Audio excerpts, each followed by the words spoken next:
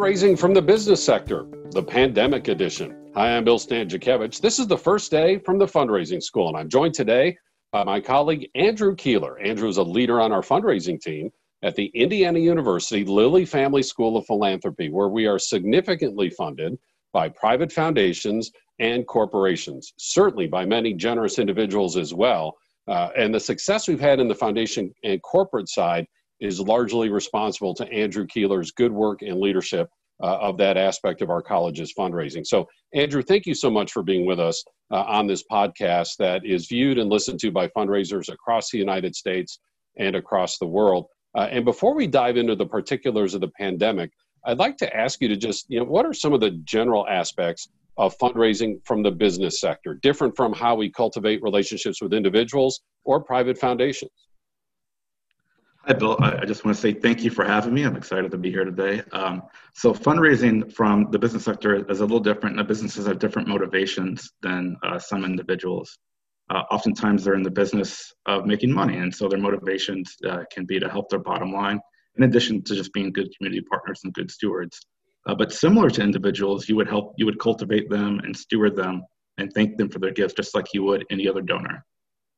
And so our colleague, Dr. Dwight Burlingame, who has literally written the book on fundraising from the business sector, often says in a capitalistic market-driven economy, businesses are in business to make money, not give it away. And when they give it away, they do so to help them make money.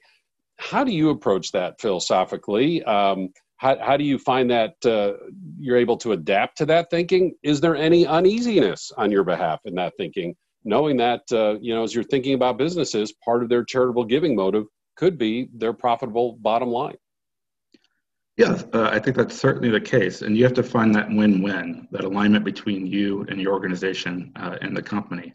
You're not always going to see eye to eye in everything, but I think if you have ways that are mutually beneficial, you can explore those and really engage in a dialogue around those issues. And one of the key aspects there is to have a gift acceptance policy, identify your nonprofit's values, your nonprofit's motivations, and just as you would with individuals, Andrew, right, do so with businesses and pursue those businesses that are most aligned with your values. That is correct. Yeah. I mean, there are so many companies doing great things, and whatever your subsector is or wherever you're working, I'm sure there's a company that you could find alignment with that would benefit both you, your organization, and your clients and the company. And that's a broad motivation. They're in business to make money, not give it away. When they give it away, they're doing so to help them make money. How do you see that play out in particulars, whether that's, public relations in front of customers, relationships with their own employees? What are some of the aspects that you see when you're either filling out that application that they have or in your conversation with corporate giving officers? Yeah, a lot of corporate motivations I see are employee engagement, employee recruitment. So a lot of times, a lot of their giving is employee driven. So it's really so they can get the best talent and keep the best talent. Another way is market access. So if they're a healthcare company, they want to have donate their products so people can, try and see what their products like and have access to new markets. That's just one example. But and then marketing communications, technology, they would like you to use their products and share their products. So there are a lot of avenues to explore as far as alignment and motivation.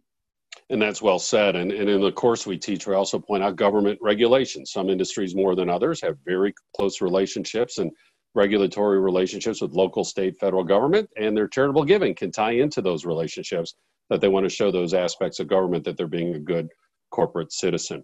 Andrew, that's an excellent overview. And I know we could even talk more about that, but we want to focus especially on the pandemic. What have you seen that is similar and what have you seen that is different in terms of fundraising from corporations in this environment with the pandemic? So I think a lot of the similarities are just similar things that you're facing at your nonprofit, moving online to a virtual environment. How do you keep your staff and your customers happy and your clients happy and engaged?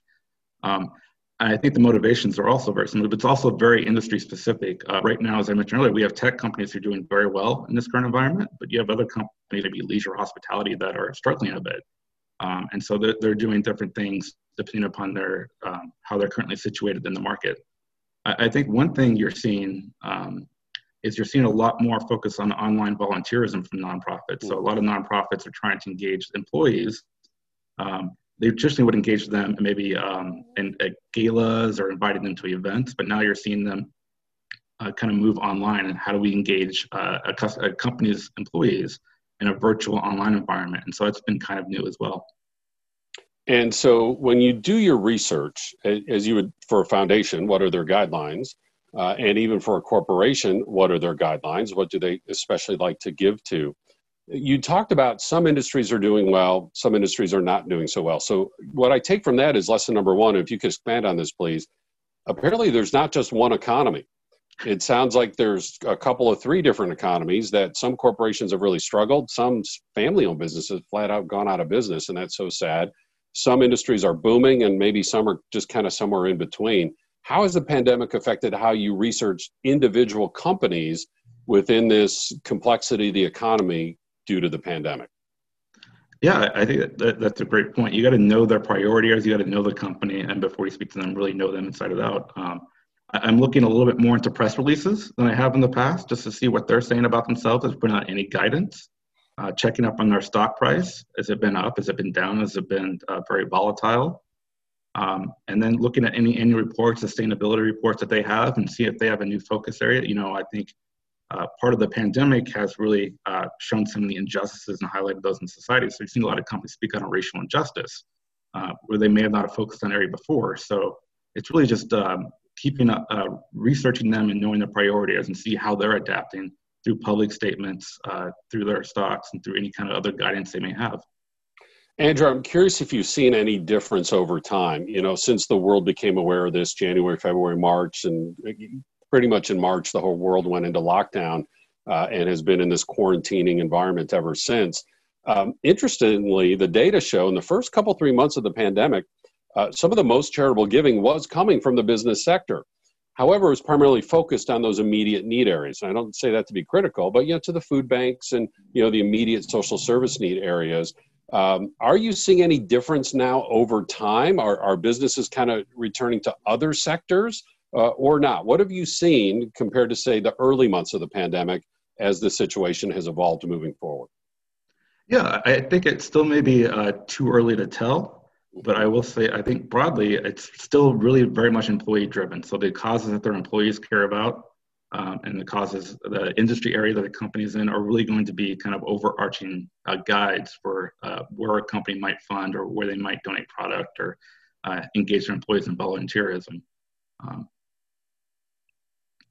And it'll be interesting to see how that plays out with business giving over time. I know some of our faculty talk about, during a crisis like this, that charitable giving is focused first on immediate need, and maybe that happens for about 16 weeks or so, and then recovery, where maybe attention is turned to other subsectors within the philanthropic sector, and then a next phase of resilience, where the strongest nonprofits are still there to continue to receive support. Andrew, it'll be very interesting to see how that plays out in the business sector, and are you seeing any indications of that just yet? Yeah, I think, the Lilly Family School of Philanthropy's own research in disaster philanthropy has shown that to be the case. And oftentimes companies are in the forefront of disaster response. And this pandemic is what we're seeing is treated very much like a disaster, like you would a hurricane or tornado. And so you really saw companies at the forefront of the basic needs response, as you said. And then they'll probably adapt their giving going forward to more of the resilience and less of the solving the immediate problems and maybe even policy areas. A lot of companies are getting in the policy arena, and so you may see some giving go that direction as well. Andrew, one of the general guidelines of fundraising from the business sector is timing, that businesses budget everything, including their charitable giving. And you could come to a business with a great idea that they're in love with and they want to support, and they say our budget has just been finalized and that includes our charitable giving and we have specific destinations. Hey, come back next year.